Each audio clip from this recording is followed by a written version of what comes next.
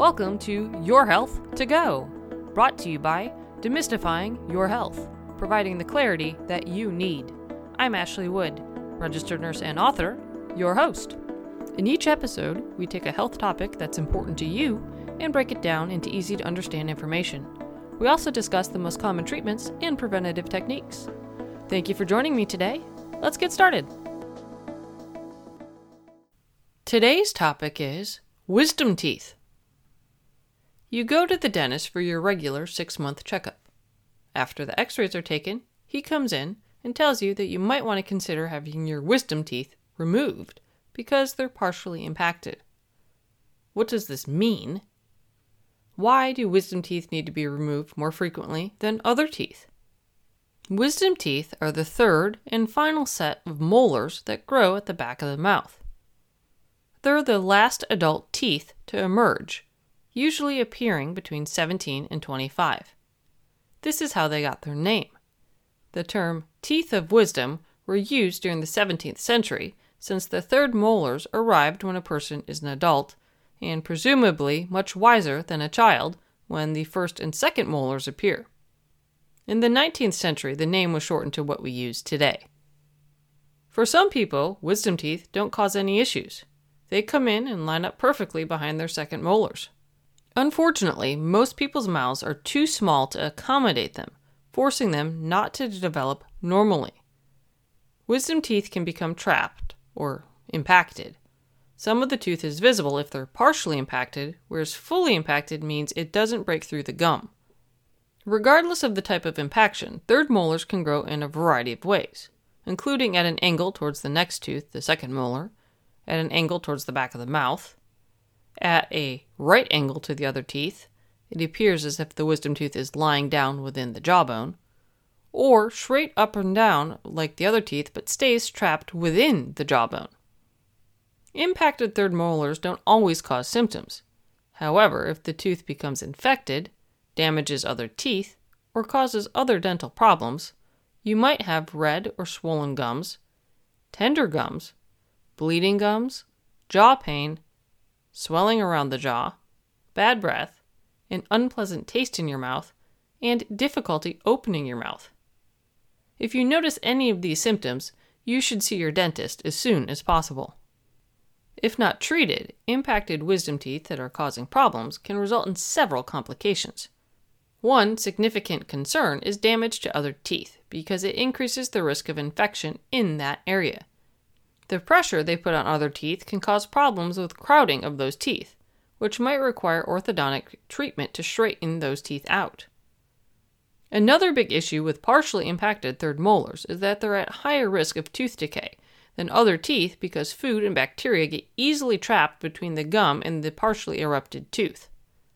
Also, they're harder to clean for that same reason. The difficulty cleaning them increases the chances of developing a painful inflammatory gum condition called pericoronitis in that area. Sometimes the third molar develops in a sac within the jawbone.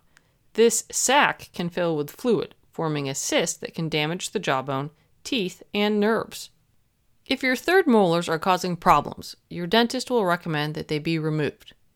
Conditions that would indicate your third molars should come out include infection or gum disease, which is known as periodontal disease, that involves your wisdom teeth, tooth decay if they're partially erupted, if they have any cysts or tumors, or if they're causing damage to neighboring teeth. The surgery is an outpatient procedure, so you'll go home the same day. The process includes local anesthesia, which numbs your mouth, sedation anesthesia that depresses your consciousness, or general anesthesia, making you lose consciousness. In some cases, a combination of these is used to help keep you comfortable. During the actual procedure, your dentist makes an incision in your gum and removes any bone that blocks access to the impacted tooth root. After removing the tooth, the wound is closed with stitches, and the empty space, or socket, is packed with gauze. It's common to have some pain, bleeding, and swelling at the site or in your jaw. Some people also have trouble opening their mouths wide due to the swelling of the jaw muscles. You'll receive instructions for caring for the wounds and managing pain and swelling. Some complications of the surgery include painful dry socket or exposure of bone if the post-surgical blood clot is lost from the socket, infection in the socket from bacteria or trapped food particles, or damage to nearby teeth, nerves, jawbone, or sinuses. While the thought of having a tooth removed may be overwhelming, there are many ways to ease your anxiety, such as listening to music or watching videos. You may be able to bring along a supportive family member or friend as well. There are two schools of thought when dealing with impacted third molars that aren't causing any problems. Some dentists recommend removing asymptomatic third molars to prevent future potential problems. They state that symptom-free doesn't mean disease-free. Also, if there isn't enough space for the teeth to emerge, it's hard to get to them and clean them properly. In addition, severe complications with third molars happen less often in younger adults. Removing the teeth is more difficult and more likely to cause complications later in life. On the other hand, other dentists recommend a more conservative approach.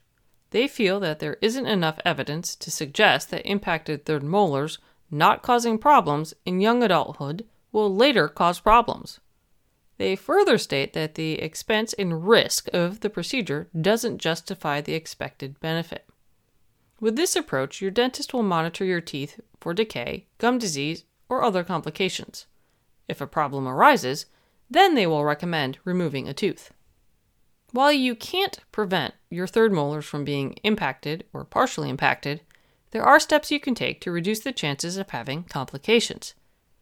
The most important thing is to have regular 6-month dental appointments. During these visits, the dentist will not only clean your teeth, but examine them to monitor for any potential issues. Part of the monitoring includes keeping an eye on the growth and emergence of your wisdom teeth. Wisdom teeth aren't all bad. However, if yours are causing you difficulties, your dentist can easily manage it. If you have any questions or concerns about wisdom teeth, please speak with your dentist. If you'd like more information, please visit Mouth Healthy's Wisdom Teeth page. Thank you for spending some time with me today. If you found the material to be valuable and helpful, please tell your friends about us. We're on social media, so like and follow us there to stay up to date on our latest information. You can also sign up for our weekly newsletter on our website. Stay healthy, and please join us next time on Your Health to Go. Now, time for the legal statement. Please keep in mind that the content we provide is not intended to be a substitute for professional medical advice, diagnosis, or treatment. Always seek the advice of your physician or other qualified competent health provider with any questions you may have regarding a medical condition. Never disregard professional medical advice or delay in seeking it because of something you have heard on Your Health to Go or seen on the Demystifying Your Health site. Demystifying Your Health does not recommend or endorse any specific tests, physicians, products, procedures, opinions, or other information that may be mentioned. Reliance on any information provided by Demystifying Your Health, its employees, others appearing at the invitation of Demystifying Your Health, or other visitors to the site is solely at your own risk. If you think you may have a medical emergency, call your doctor or 911 immediately.